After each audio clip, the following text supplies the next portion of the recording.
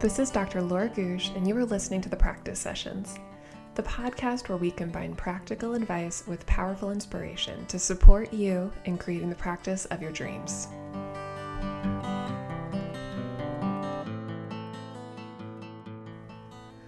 Hi, everyone.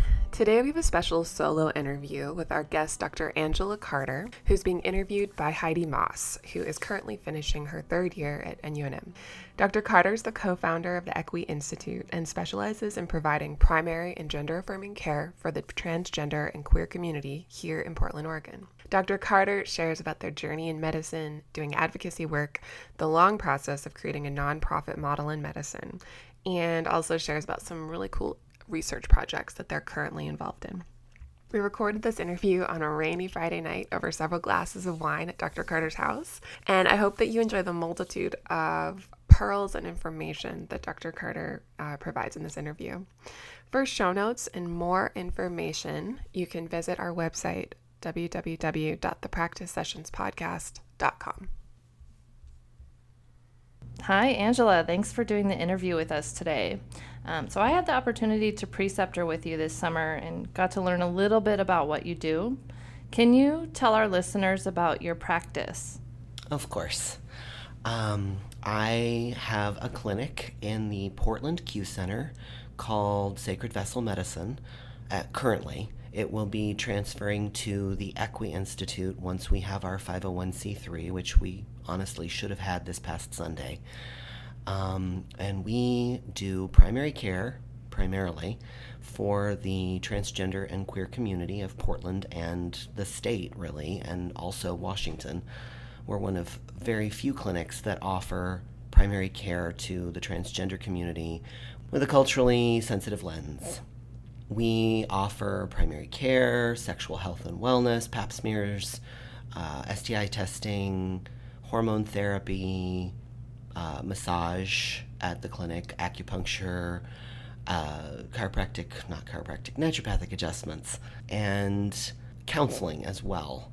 The clinic has been in operation at the Q Center since 2016, and prior to that, I had the clinic just myself, no other providers, since 2012. What were you doing before you started your clinic? So I started Sacred Vessel in 2012, a year after I graduated from medical school. At that time, I was in my externship for midwifery. I was also learning how to be a midwife, working with Mary Grabowska, who is an ND, licensed acupuncturist and midwife. I did a bunch of births with her and some other providers over about a 2-year period to finish my training, and then launched my private practice. And initially, it was a practice that was for everyone. I was doing pregnancy and birth. I was doing a lot of pediatrics. I was doing care for my community, the queer and trans community, and just sort of general primary care. But as time passed, I recognized that there was a very big lack of availability of care for specifically the transgender community. And I recognized that I had that knowledge. There wasn't really a lot of training in medical school around working with the transgender community. I had to piece together my own education on that a great deal. I went to a lot of conferences, the Philadelphia Transgender Health Conference, the Oakland Transgender Health Summit, the WPATH Conference, which is the World Professional Association for Transgender Health, and I also spent time volunteering at Outside In, which is a clinic in downtown Portland that primarily serves homeless youth, but is open to many different people, and had a specific clinic for the transgender community prior to the time that insurance was covering that particular kind of care. I was also volunteering at Mercy and Wisdom Clinic with Dr. Leslie Nicholas, who was my mentor. And when Leslie moved away to Michigan to be closer to family, she gave me her practice and her patient population, and I took over care of all of those folks.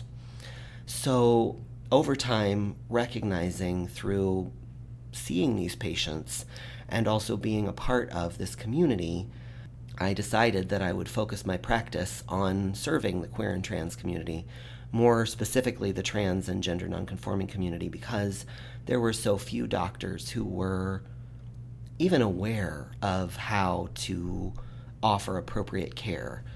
So few doctors who saw enough patients to know about the epidemiology of the trans community and what the specific health needs were and what the specific issues that came up for folks were. So I started offering free health care at my private practice to people who did not have insurance coverage. And then in 2015, when the Oregon Health Plan started offering pubertal suppression for transgender youth and hormone therapy for adult transgender patients, I saw a huge influx of people, both people who I had been seeing on a volunteer basis and also people who I had not seen before but who had heard about me through my work at Outside In and Mercy and Wisdom. So 2015 really was when my practice exploded because Medicare started covering transgender care.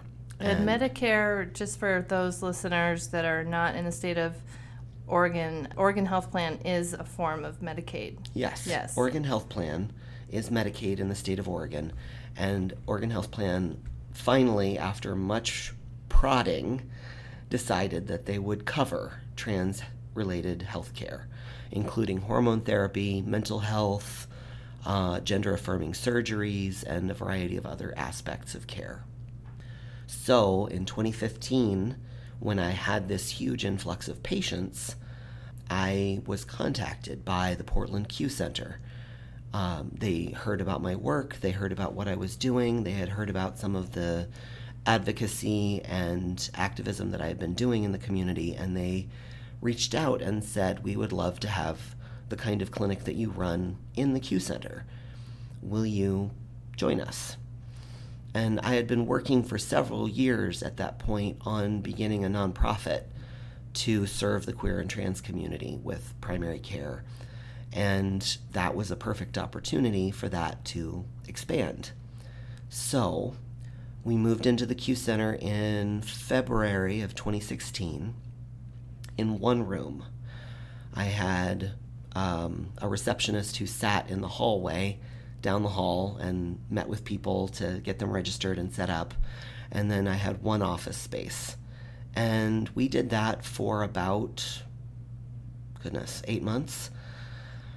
And over that time, I took out a mortgage on my house and built a clinic within the Q Center. We put in 4 new treatment rooms. And in August, we expanded into those treatment rooms. And that is when I started working with my resident, Dr. Anna Shapiro. Anna Shapiro joined me in October of 2016 and took up another one of the rooms in the clinic. We also brought on a counselor at that point, Leah Gregory, who's been working with us since then. And over the next 2.5 years, almost 3 now, we've expanded a great deal. We've added another doctor, so we have 3 primary care naturopathic physicians now. We have a massage therapist who does primarily medical massage with a lot of our chronic pain patients. We have a Chinese medicine and acupuncture provider, Lauren Parrish, who works with us full-time as well. We're seeking another doctor currently and another counselor. We may actually have some counseling interns join us shortly. What steps have you taken to transition from a for-profit clinic into a nonprofit clinic? My clinical practice started off very much in the vein of nonprofit. I truly, deeply believe that medicine is not something that should be involved in capitalism. I feel that we should have this as a right, as an something that is available to everyone at all times without regard to financial ability. And so in my work, I have done a lot of volunteering, at Mercy and Wisdom and at Outside In. I've done a lot of offering of free services to my patients. And as far as the structure of the clinic goes, we've set it up in such a way that it will be relatively easy to streamline it into the nonprofit. Financially, it's been difficult. I spent a while not having an income. I did the work, I saw the patients, the money came in, but because financially I was not able to afford to pay myself and my staff, there were periods of time where I did not have an income. At this point, we have brought on enough people that our infrastructure is solid and I can take a salary. But for the first maybe year of the work, I was very much reliant on assistance from my family. So it took time to make the clinic soluble as in a nonprofit model. We really started off with the idea that we would not be making a large profit, and that wasn't the goal. The goal was to provide excellent health care and to improve the health care and the health of the queer and trans community. So definitely nonprofit work is not easy. It's not something to take on lightly. And it takes time to get stable in the structures that are needed to make it operate. The reason that I chose nonprofit was because I knew that there would be very little option for profit in the beginning. So I'm a little bit confused and curious as to what a nonprofit clinic is exactly. What does that look like? Does that mean free health care to your patients? How does that play out? Well, so, in the beginning, like I said, it was a little bit financially rough, but the goal of a nonprofit is to serve a community, and with the nonprofit status, we are able to apply for grant funding through private donors, through public organizations, through organizations like the Oregon Health Plan. Care Oregon, for instance, will offer $10,000 a year to a clinic or organization that they want to support because they're doing good community work. So nonprofit does not necessarily mean no profit. It just means that the intention of the clinic is not to make money. The intention of the clinic is to serve the community. So, Oregon Health Plan, Medicaid in general, tends to pay less for insurance billing than some private insurances. But honestly, they pay more than some private insurances, especially because as naturopaths, maybe you've seen the information that we get about 60% of what an MD bills. There was a recent paper that was put out by the Oregon Board of Naturopathic Medicine around around naturopathic care and the amount of money that we get. And there's definitely a big inequity. Yet we're doing the exact same work. So that's a separate piece. But as far as nonprofit work goes, being a nonprofit allows you to apply for that grant funding to pay the salaries of the doctors, to pay the salaries of the staff, to pay the salaries of the people working in the clinic, and also allows for work beyond that. We do clinical work, but we also have multiple programs that we offer to support the community's health in other ways aside from just a doctor-patient relationship. And having a nonprofit status allows for us to seek funding for those programs to improve community health outside of medical visits. So, for instance, we've applied to the Trans Justice Funding Project, and they have given us several grants at this point to do the work that we're doing within the transgender community, offering primary care. I know of many different organizations who are very interested in the work that we're doing and are interested in funding us as soon as we have our 501c3, hopefully within the next month. Do you just have to apply for the 501c3? What does that entail? It is a process. So there's about a 35-page application that one fills out. for nonprofit status with the IRS.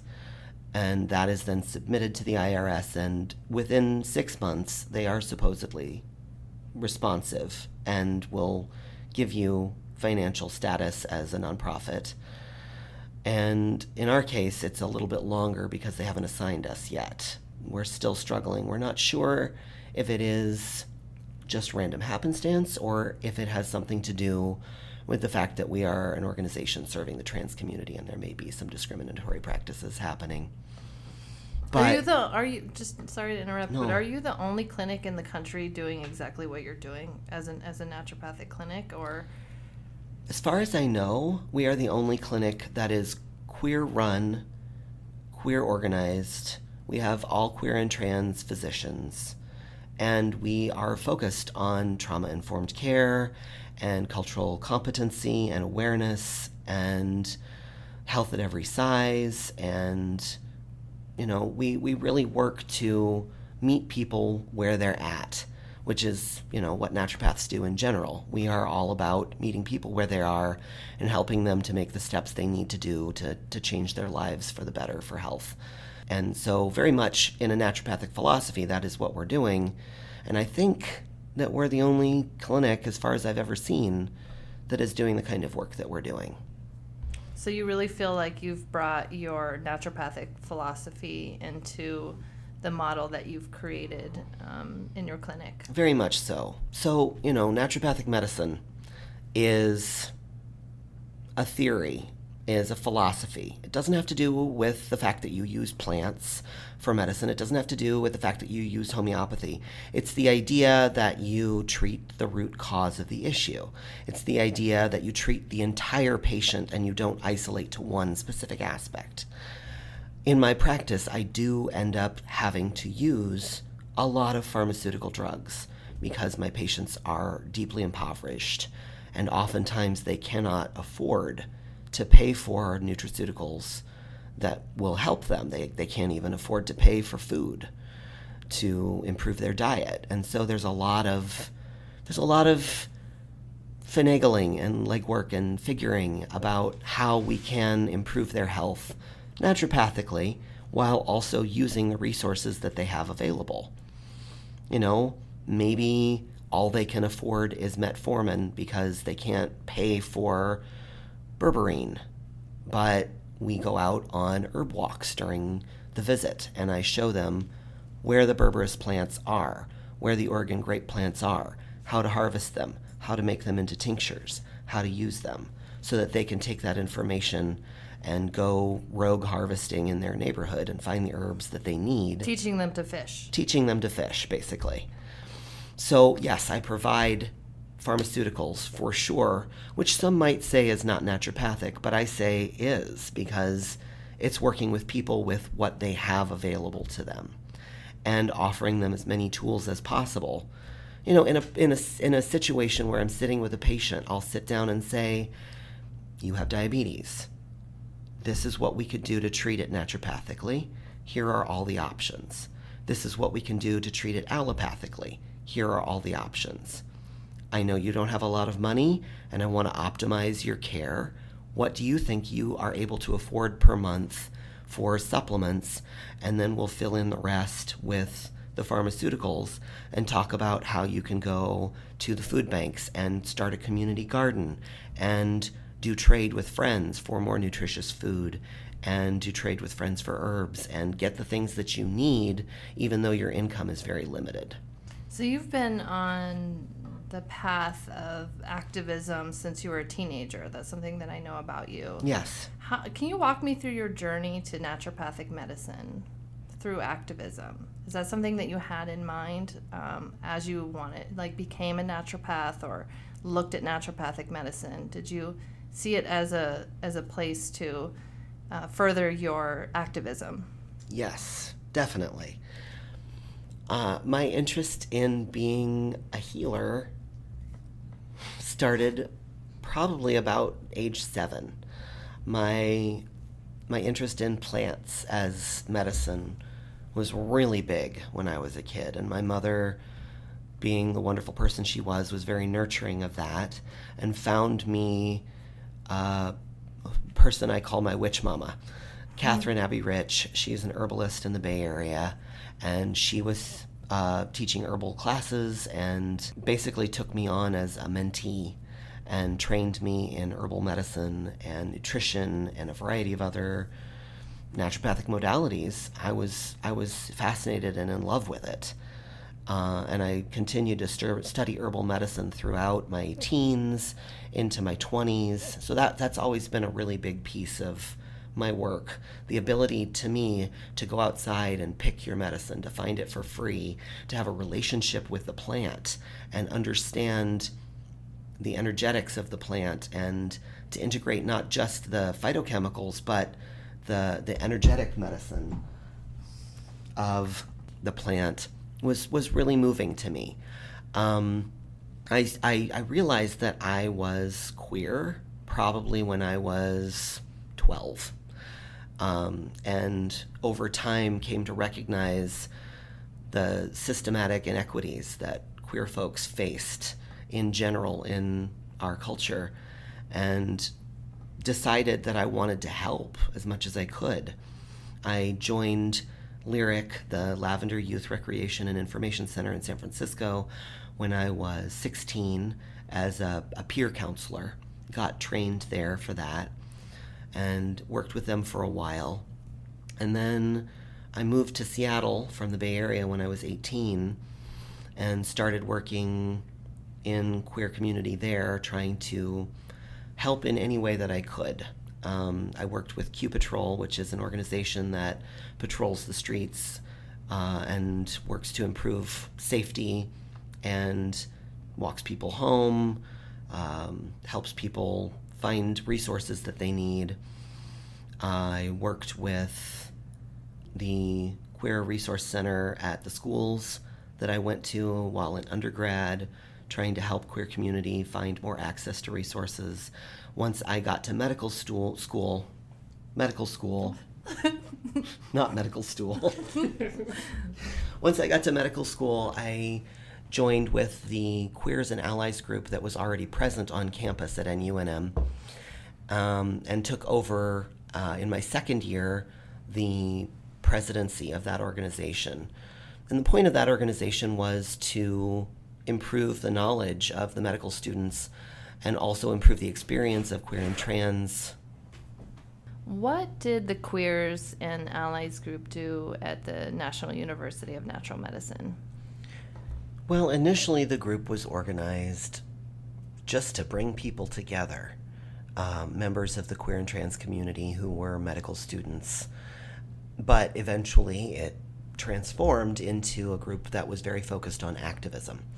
So some of the things that we accomplished in the years that I was in school was getting a gender-neutral restroom put into the university, changing the intake paperwork and the intake process in the clinic so that it was more queer and trans friendly and welcoming. And we also brought in a lot of speakers, a lot of information to the students and also the faculty. We brought in information on queer and trans health around dying, around working with the trans community with hormone therapy, around body health and size, around many, many different subject matters. Partially we worked through grand rounds, and partially we worked through a program that just brought speakers in at lunchtime during the week. So our work focused on advocacy in providing the patients that saw us a better care, and also in providing the doctors who were training more information on working with our community. And that continued to follow me. I continued to do that work once I left school. I continued my education, and I started doing trainings myself for practitioners and organizations once I was in private practice. At this point, I teach a Transgender 101 class that is 8 hours long, certified by the Oregon Health Association, and very effective in my opinion, in conveying information on primary care. I also teach now with the Oregon Surgeon General's, no, not Surgeon General's, the Oregon Attorney General's Sexual Assault Task Force. I work with SANE nurses, that's sexual assault nurse examiners, who work with folks who have been sexually assaulted or are survivors of sexual assault, training them how to work specifically with the transgender community, with trans people who are survivors. How has the larger medical community in Portland changed since you started this path, since you've been in school and since you've been teaching and doing community trainings in that way? The last 10 years have been pretty critical moments in our medical history in the state of Oregon, with pubertal suppression covered by OHP in 2015, and all trans-related care covered in 2015, late 2015, and with the requirement that all private insurances cover trans-related care in 2012, a lot has happened, and a lot more coverage is now available to the transgender community. Who implemented that change? Like, who was involved with making those changes and advocating for that patient population? Is that something that you were heavily involved in as a doctor, changing those policies? And who did that? There are a lot of wonderful people who have done an immense amount of work to make these things happen. Nola Young, who is I'm not sure of their specific title, but they work at Legacy Health Systems to improve trans health care.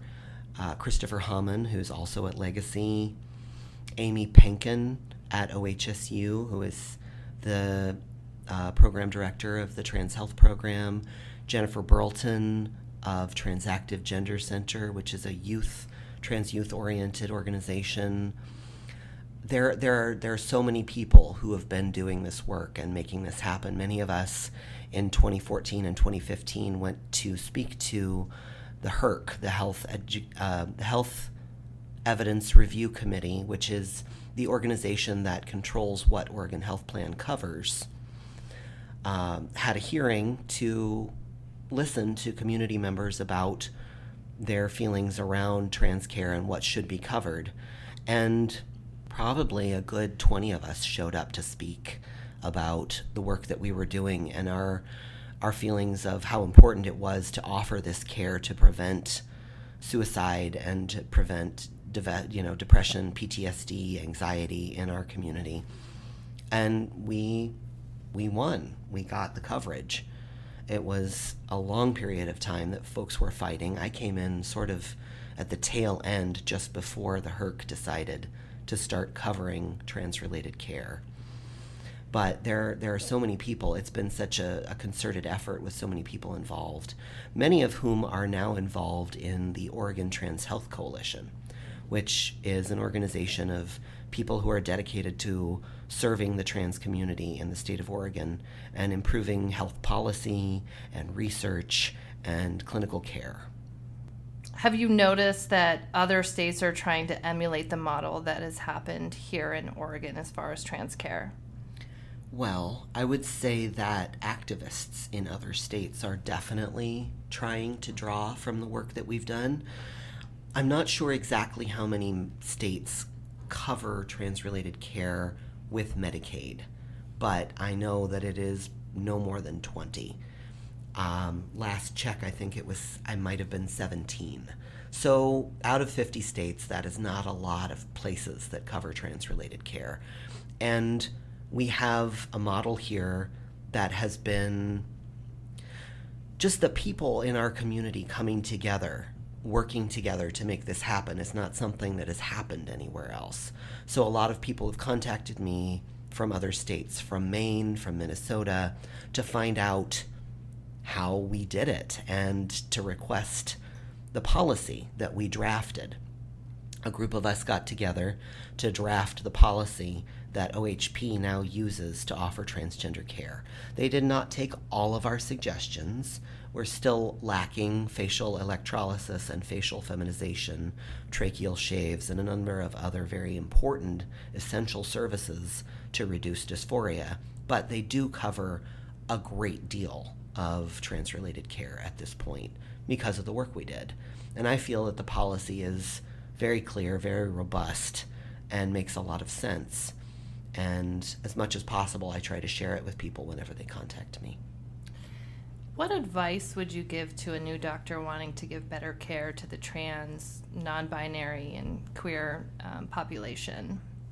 Well, the first piece I would say is educating yourself about the community. Not just about the health needs, but about the actual community, what they face on a daily basis as far as discrimination and, prohibition of accessing essential services in our community. There's so much politically that is happening right now. Can we talk about that? We can. What do you have to say about that? Well, so recently the administration slipped apparently a memo around the recognition of transgender people and the move to recognize people only by their birth certificate, not by their gender identity. This memo is one of the most psychologically damaging things that has happened in a number of years to our community. Patients come see me on a daily basis and voice their feelings of dread and fear of erasure and fear of not being able to change their gender marker on their documents to reflect who they are. Having a gender marker on your license that does not correlate to who you are is not only, invisibilizing of a person, it's also dangerous. If someone has an M on their license and, they are a woman, they present female, they have long hair, they have makeup, and if someone takes that license and looks, maybe a bouncer at a bar, maybe someone at the DMV, a policeman, or, what have you, there's a great danger that person could be harassed, misgendered, treated poorly, and possibly even hurt, injured, or killed, because there is so much stigma around gender in this culture. There's a lot of folks. Should we pause? My cat's gonna have a hairball. Okay, so we had to pause for a second because there was definitely a cat hairball happening. So just to sort of pick up where we left off, I'm interested in understanding how the administration's efforts to define what gender is, how that can affect healthcare on a federal level, or how can it affect healthcare in Oregon, where we've made so many steps forward. Do they have enough power to really rein it in and take us back a few steps? So I can't say that I have all the knowledge to answer that, but what I will say is that there are so many layers in Oregon of policy and law around coverage of trans-related care that it will take a great deal of work to completely erase the work that has been done. I think that Oregon Medicaid, OHP, Oregon Health Plan, will continue to serve the trans community, not just because there's some amorphous idea of it being right, but because they've seen the results in the community, they've seen what offering this kind of care can do for people as far as improvement of their lives and their ability to function, and it will take a lot to repeal that. Federal funding may be cut short for trans care, but the state can still find money elsewhere, and I believe that they will still continue to do so long after any federal law may come in place that negates and erases trans people. And can we tie that into your nonprofit model in your clinic once you get a 501c? Is there any sort of oversight federally with that where they can dictate a little bit how you spend your time or the money that's granted to you or what have you? That's the beauty of a nonprofit model, is that even if insurance is revoked and we no longer can bill insurance, we can still get grant money from private investors, from public organizations to fund the work that we're doing. I mean, before trans care was legally covered in this state, Outside In had a trans clinic once or twice a month where people would come to get their hormone therapy. We volunteered. Many of us in the community volunteered to make that happen. And if we have to, we will resume that model. But there are many more of us now than there were just 5 years ago. And I believe that we can make it happen. So I have experience working for nonprofit organizations that generally are funded by a membership base. Is that something that's even possible in a medical clinic setting, to have a membership base that puts money into your clinic? That is a possibility. We've considered membership, and the main reason that we have not gone that route is because most of our patients are very impoverished and cannot even afford a membership. But if insurance was not covering, that would be a very feasible model.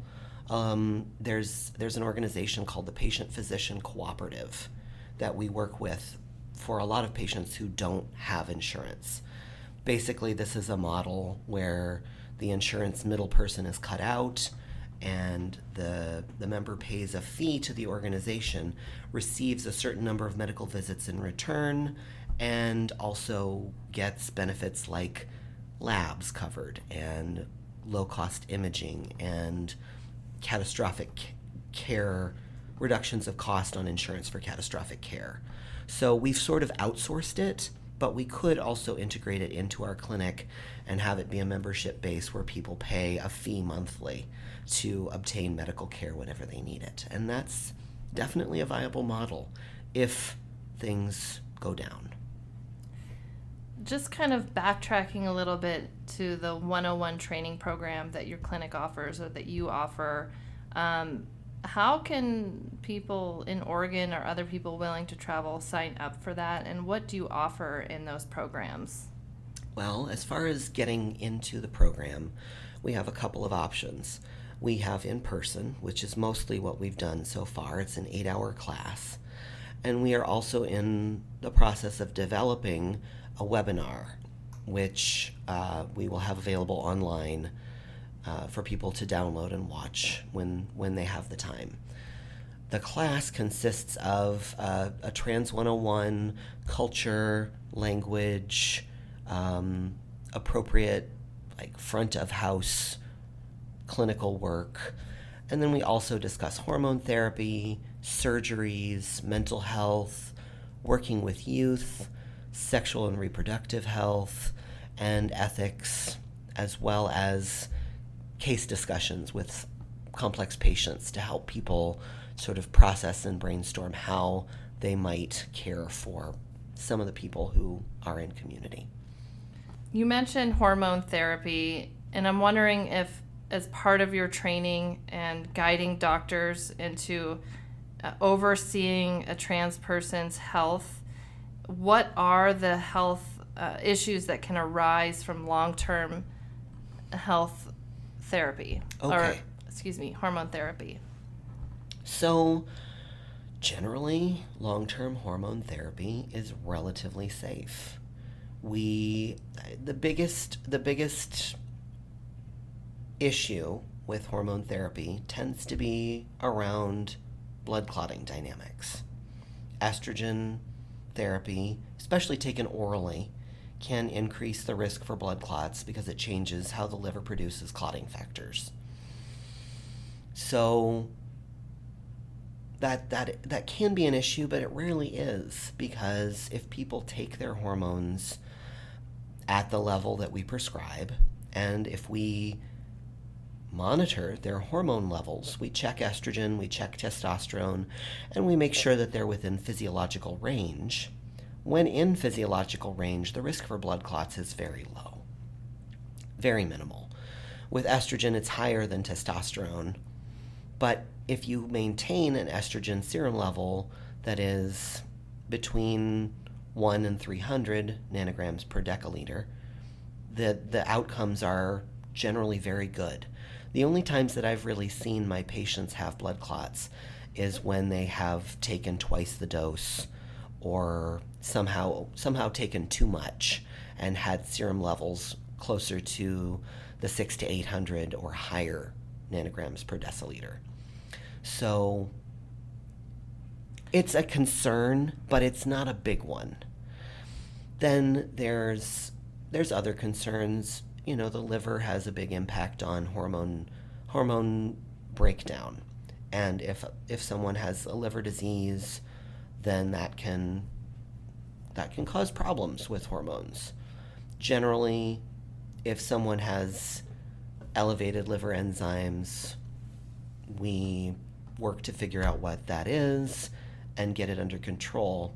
I've never had anyone have liver disease so severe that they couldn't have hormone therapy. I have patients who have hepatitis C and cirrhosis, and they're still able to receive hormone therapy with control of whatever is causing those disorders. So I wasn't sure if you're training when you're in the community, or you're doing these training sessions, if you touch on that aspect, like the actual medical aspect of treating the trans community, or if it's more about trauma care and language. It's all about everything. There's everything. There's 101, language, trauma-informed care, and the cultural aspects of working with a community that is marginalized.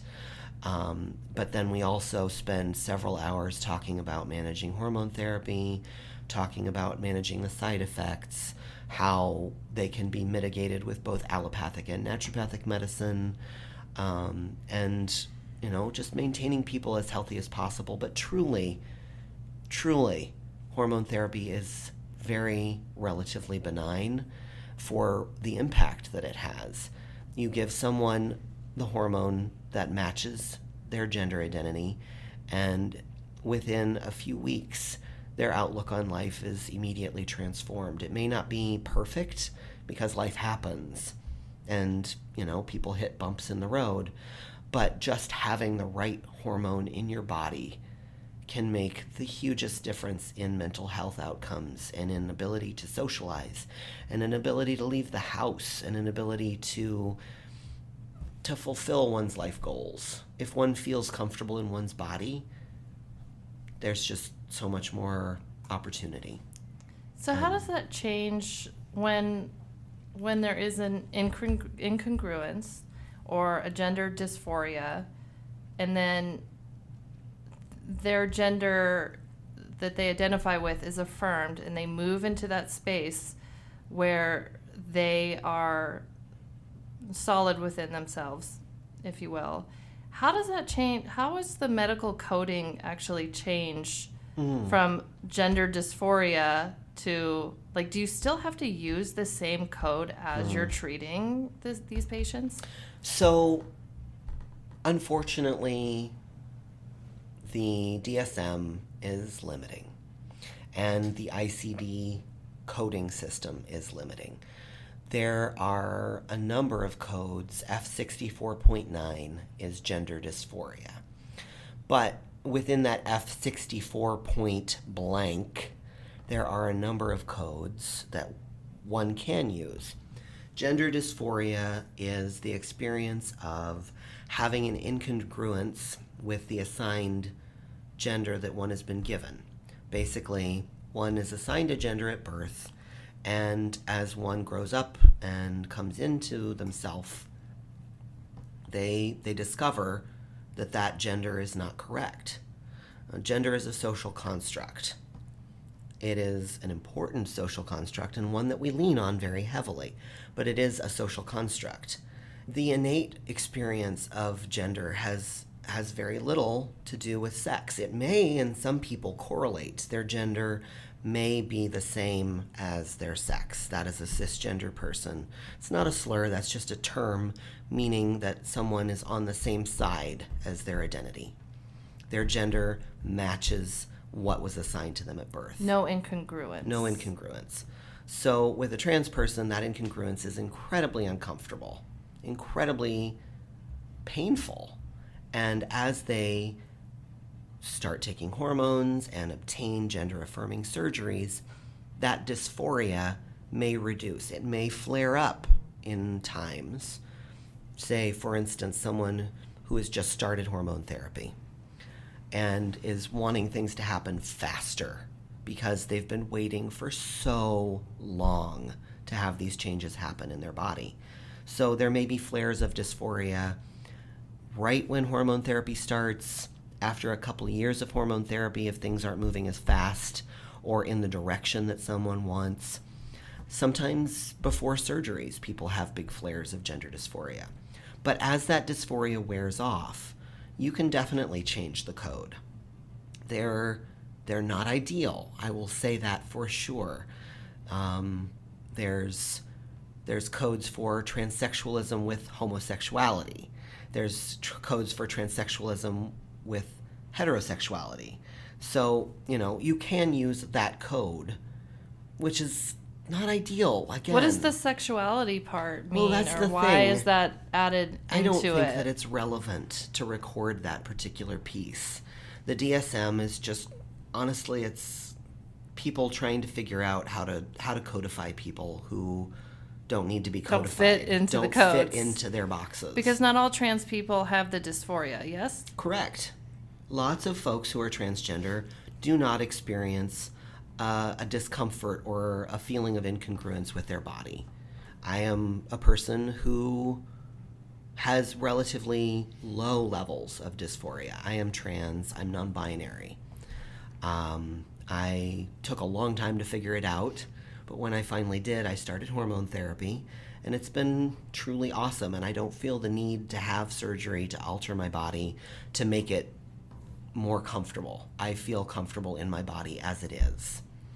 But the addition of hormone therapy made me feel much more comfortable with the way that my body is. So there's a spectrum. Some people will want hormone therapy, some people will not. Some people want surgery, some people will not.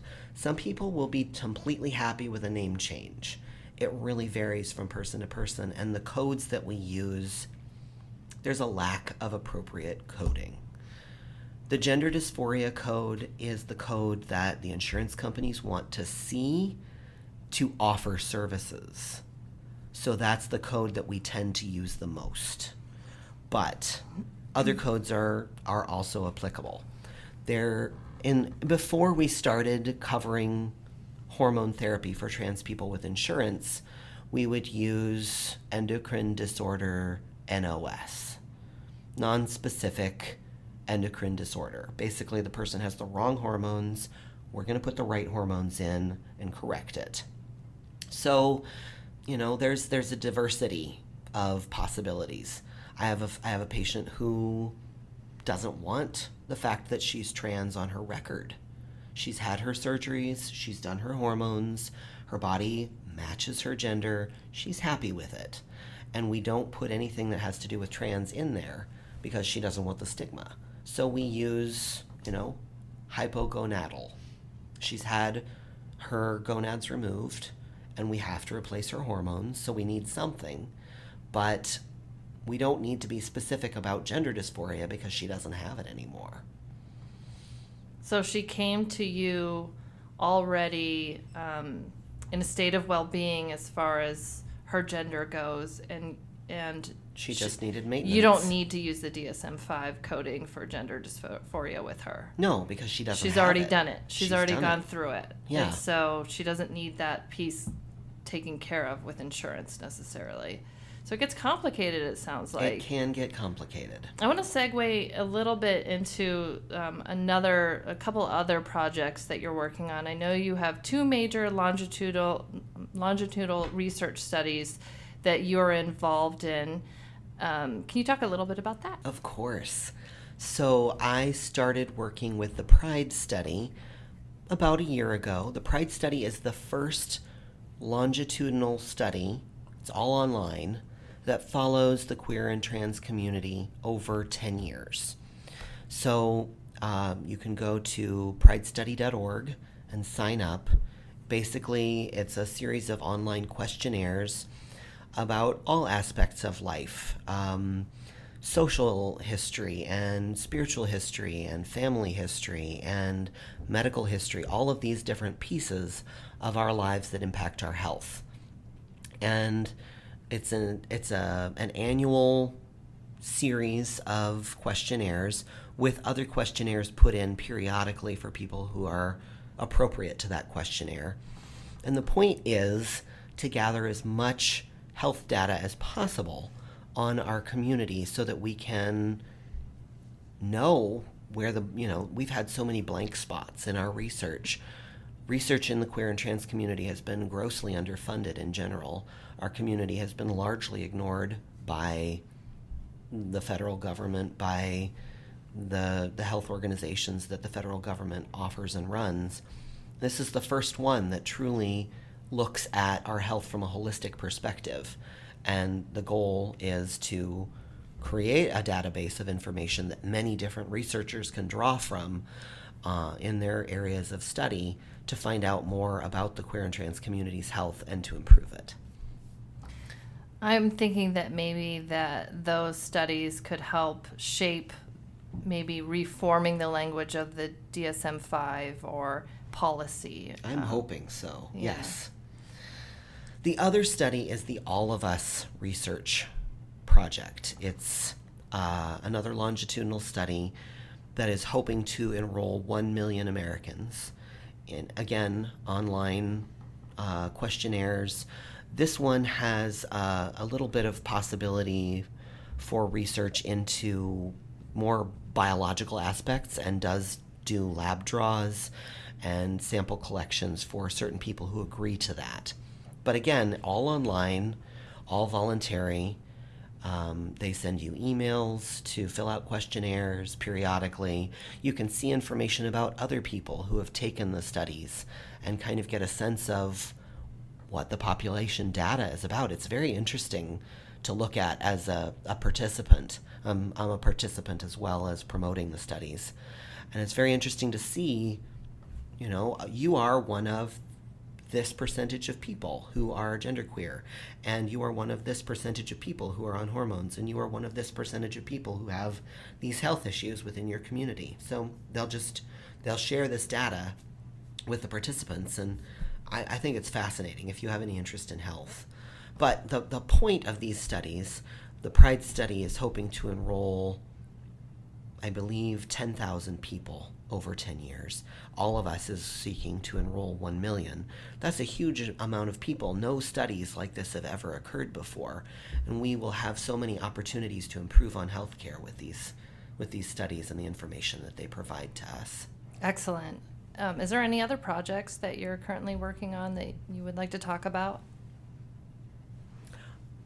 I am working currently to obtain a research DEA license for Schedule 1 so that I can provide MDMA-assisted psychotherapy.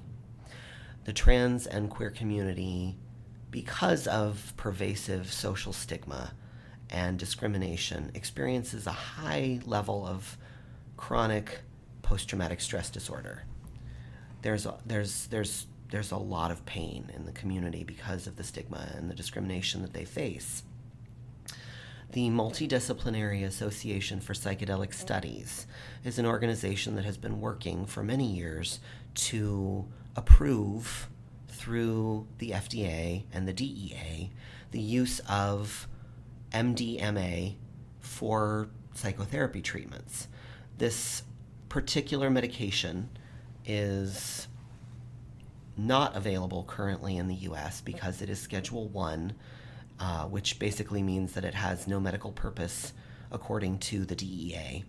However, the research that has been going on with MDMA since the 70s and the 60s has been incredible.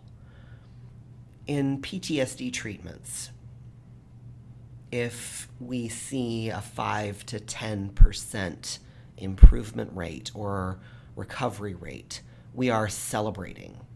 There's so few therapies that truly offer remission and recovery from PTSD.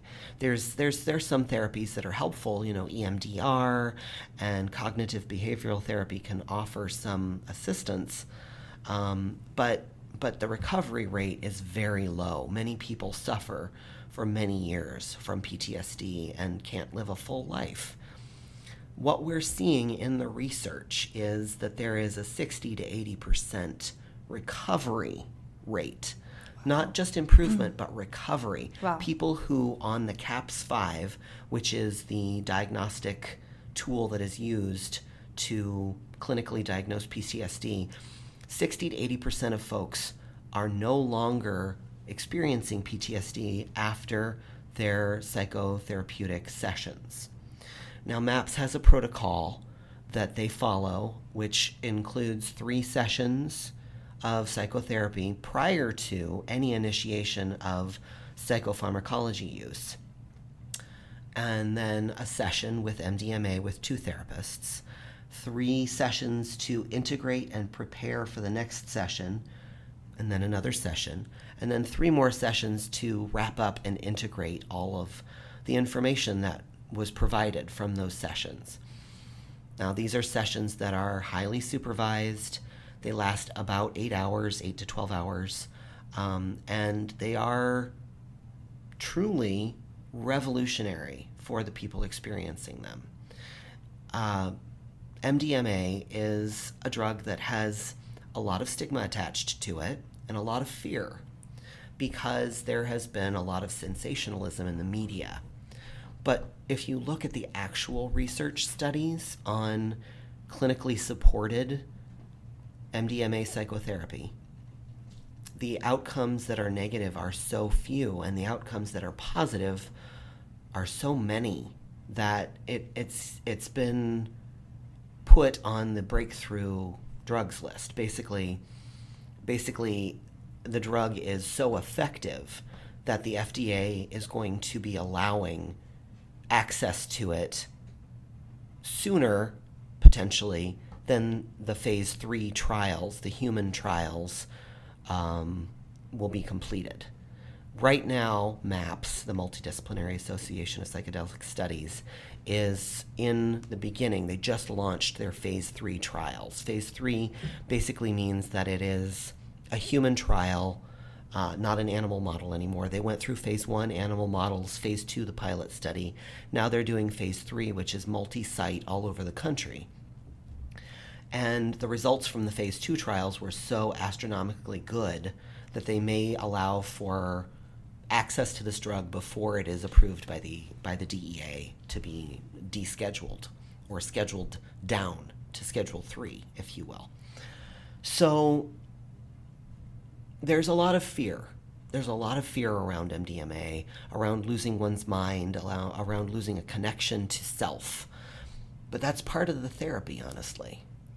Losing a connection to self is something that many people feel very frightened by, but the actual therapy, the actual treatment, people do kind of lose a sense of self, but they gain a sense of universal self. And that sense of connection to others, to the world, to nature, makes them feel safer in the world, like more connection to self. They can dive into parts of themselves that are terrifying in default world, but with MDMA included, all of those fears tend to fall away. The therapist is able to build a better rapport with the patient, which allows for a much more rapid progress through the traumatic experiences that someone has experienced to reach a healing place. And I'm sure that there are long-lasting effects with this type of therapy. You know, like it's not like it's something that a patient would come in and do on a weekly basis. No. It is a very targeted and specialized therapy. I don't know very much about the history of MDMA. I'm wondering if you know anything about that, if it was created as a drug for that purpose, if it was created by drug companies, and if there was a history previously in the 70s or what have you to using it in therapy. So MDMA was originally synthesized in 1912 in Germany by Merck, the drug company. But it didn't really receive very much attention or focus at all until an American chemist and psychopharmacologist, Dr. Alexander Shulgin, synthesized it in 1965 at Dow Chemical Company. And he experimented with it. His goal in life is to make tools for research of the mind. And he found this drug and said, wow, this is very effective because it improves rapport with a therapist. It increases empathy. It increases feelings of well-being, self-awareness, reduces the fear response in people, and allows for exploration of thoughts and feelings that are often too overwhelming to even look at with the default mind. So his research drug made its way to many other organizations around the country and eventually found its way into the hands of Rick Doblin. Rick Doblin became very clear that this was a medication that was crucial and very important for the advancement of psychological health. And in 1985, unfortunately, because of a lot of sort of media sensationalism, the drug was outlawed and put on Schedule 1. And Rick Doblin decided in 1986 to start MAPS, the Multidisciplinary Association of Psychedelic Studies, with the purpose of creating legalization of MDMA and other psychedelic substances for the purpose of use in mental health assistance. So over many years, with many research studies, we have seen great improvement in people with depression and anxiety, PTSD, people with autism who experience anxiety, people who are finding the end of life and have a lot of fear. MDMA and other psychotropic substances can have a big impact on one's ability to cope with and move through these experiences. And we're finding also that these effects are persistent. They last at least 6 months, if not longer, from the time of the session, and they have profound impacts on people's lives. Many people have said that this is one of the single most important events of their entire life and one of the most influential in their path. MAPS offers a training program to train people who are psychotherapists in this kind of therapy. And there are many research sites around the country that are offering this kind of therapy to people with PTSD currently. In San Francisco, at Harvard, at many different locations around the country. And the goal from MAPS is to have it legalized and descheduled by 2021. So you see this medicine as a great healer for the community that you work for. I do. I have so many patients with severe chronic PTSD because their experience of being misgendered constantly, their experience of losing connection with family and spiritual community, and losing jobs and losing housing, and just the daily microaggressions that they face, it creates a really difficult psychological experience to cope with. My own experience in facilitating psychotherapy with people who are taking psychoactive drugs comes mainly from my work at Burning Man. I've worked there as a medic for the last 7 years and sat with many people who are in the midst of an intense psychedelic experience. And in that time, I've been able to work with them and help them look and observe themselves and heal a lot of their pain. So I think that this particular drug is exceptional, and regardless of the social stigma, I think it's incredibly useful. There's a lot of fear, like I said, around it, but that fear is mostly unbased in reality. There's it's a lot of intensity, but it is a safe intensity. So one thing that's really apparent to me throughout this conversation is that you spend a lot of time really taking care of a lot of other people. How do you balance? Well, let me backtrack. One thing I struggle with as a student is the balance between self-care and family and time and my own passions. How do you deal with that, with wearing so many hats in your professional life? Well, my passion for the work really drives me, and in some ways that's been my lack of good boundaries personally has been difficult.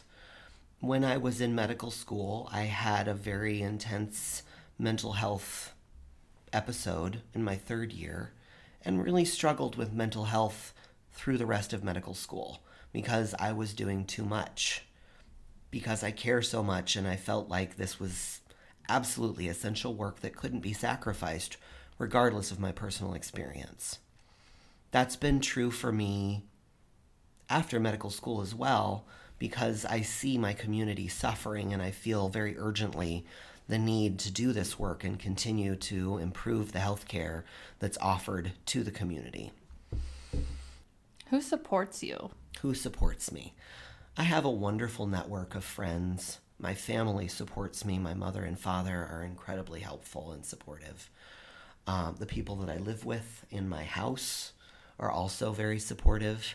And I have a network of other providers and advocates for the community that I work with on a regular basis who also are very helpful to me in maintaining my ability to do the work. And, you know, I've had moments of distance from all of those groups and a feeling of I'm doing this by myself. Nobody else is able to help me. But more recently, I've recognized that those support groups are invaluable to me and essential. I couldn't do the work that I'm doing without that support. So I've invested more in those communities more recently so that I can continue to survive and thrive myself. Facebook is terrible. Blah. I have come off of Facebook entirely very recently. High five to that. Thank you. And that has been one of the most life-changing experiences that I've had in the last 10 years. I have more time and energy for so many things when I'm not looking at the misery of the entire world with no arguing, ability. The arguing. Facebook, social media has its purpose, its time and place, but I was spending 2 to 3 hours a day with people who would contact me on Facebook telling me about their difficulties or their medical issues and trying to help them.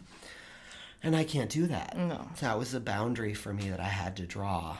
So it's been a lot about just learning my ending and where I end and where others begin, and accepting that and saying, there's so much that I can do. I can do a lot, but I can't do everything. All of my projects are incredibly fulfilling to me. I'm not doing anything that feels like, well, I mean, paperwork is annoying. But other than that, I'm not doing anything that doesn't feel like heart work to me. And that really helps me sustain the work. There are times when I have to take a pause and back off, but I can reinvest after I take a moment for introspection. Do you have help staying organized, or how do you stay organized with all of this work? I am such a disorganized person. I am truly chaos embodied. And I have had to find people to help me, teammates, over the last few years. And I have discovered a lot of people who are incredibly helpful. My operations director and co-executive director, Katie Cox, has been a lifesaver to me. She has a brain that is very different than mine and incredibly symbiotic. She runs the business for me. She organizes all aspects of what we do and created a framework for me so that I could continue to do the work that I do. I am not an organizer.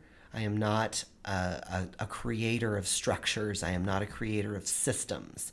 And that her addition to my work was absolutely essential. I would not have been able to do what I'm doing now if it wasn't for her help. And for the help of many other people in community who have said, hey, what about this? Hey, what about that? When I was just lost and floundering and unable to move forward because I just didn't have the knowledge. So, humility and asking for help is really important in all of the things that we do. So I have a kind of cheesy and predictable question for you. Is there, and I'm interested in this because you've gone through so many cycles of things, and maybe some things have been really hard, and you've gone through personal change, but would you change anything? What would you change about your journey, or how you've started your business as a nonprofit, or even your practice? So when I was at NUNM, I had a teacher named Dick Tom who was very clear that one should never start a nonprofit before at least 5 years out of school.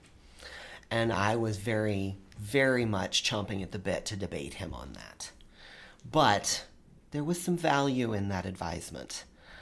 I think the first 5 years of practice are really about learning how to be a doctor, learning about the clinical skills and the interpersonal skills, and learning about the systems that you exist in the city that you live in, where people can get resources, where they can get health insurance, where they can find community. Those are all really important pieces. And the structure of a nonprofit is deeply complex and messy and takes a lot of work to develop. I worked on doing that prior to my 5 years, and I'm grateful for it because here I am with an awesome experience, an awesome clinic, and amazing people to work with. But had I waited until 5 years to start working on the nonprofit, I think that I may have had more time to focus on the clinical aspects of my work.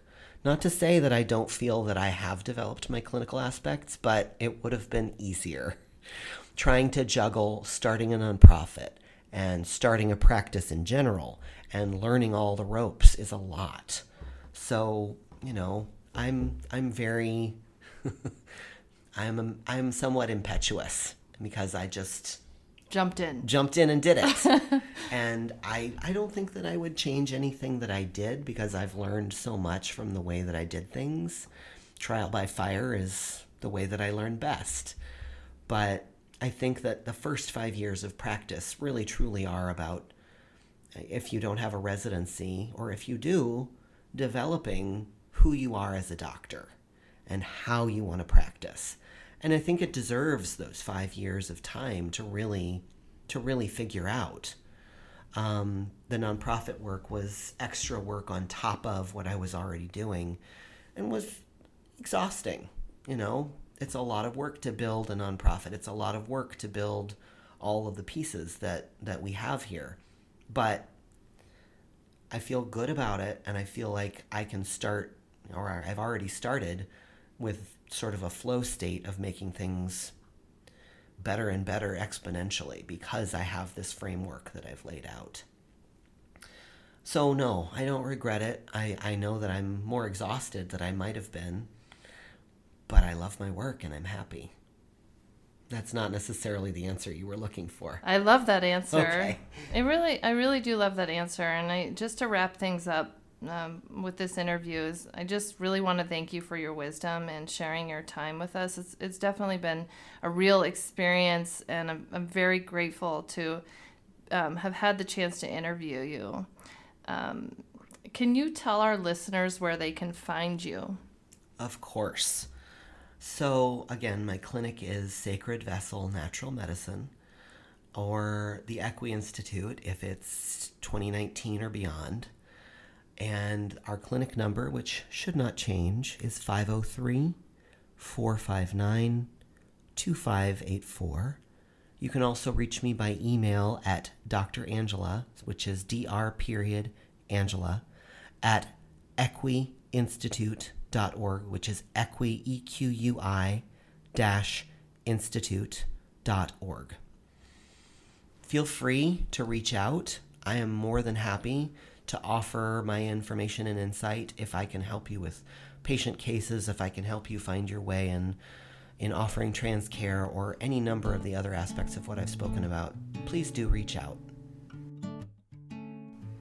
Thanks for listening to today's episode of the Practice Sessions. If you enjoyed the interview, please make sure to subscribe on iTunes and leave us a review. For show notes and more information, visit our website at www.thepracticesessionspodcast.com.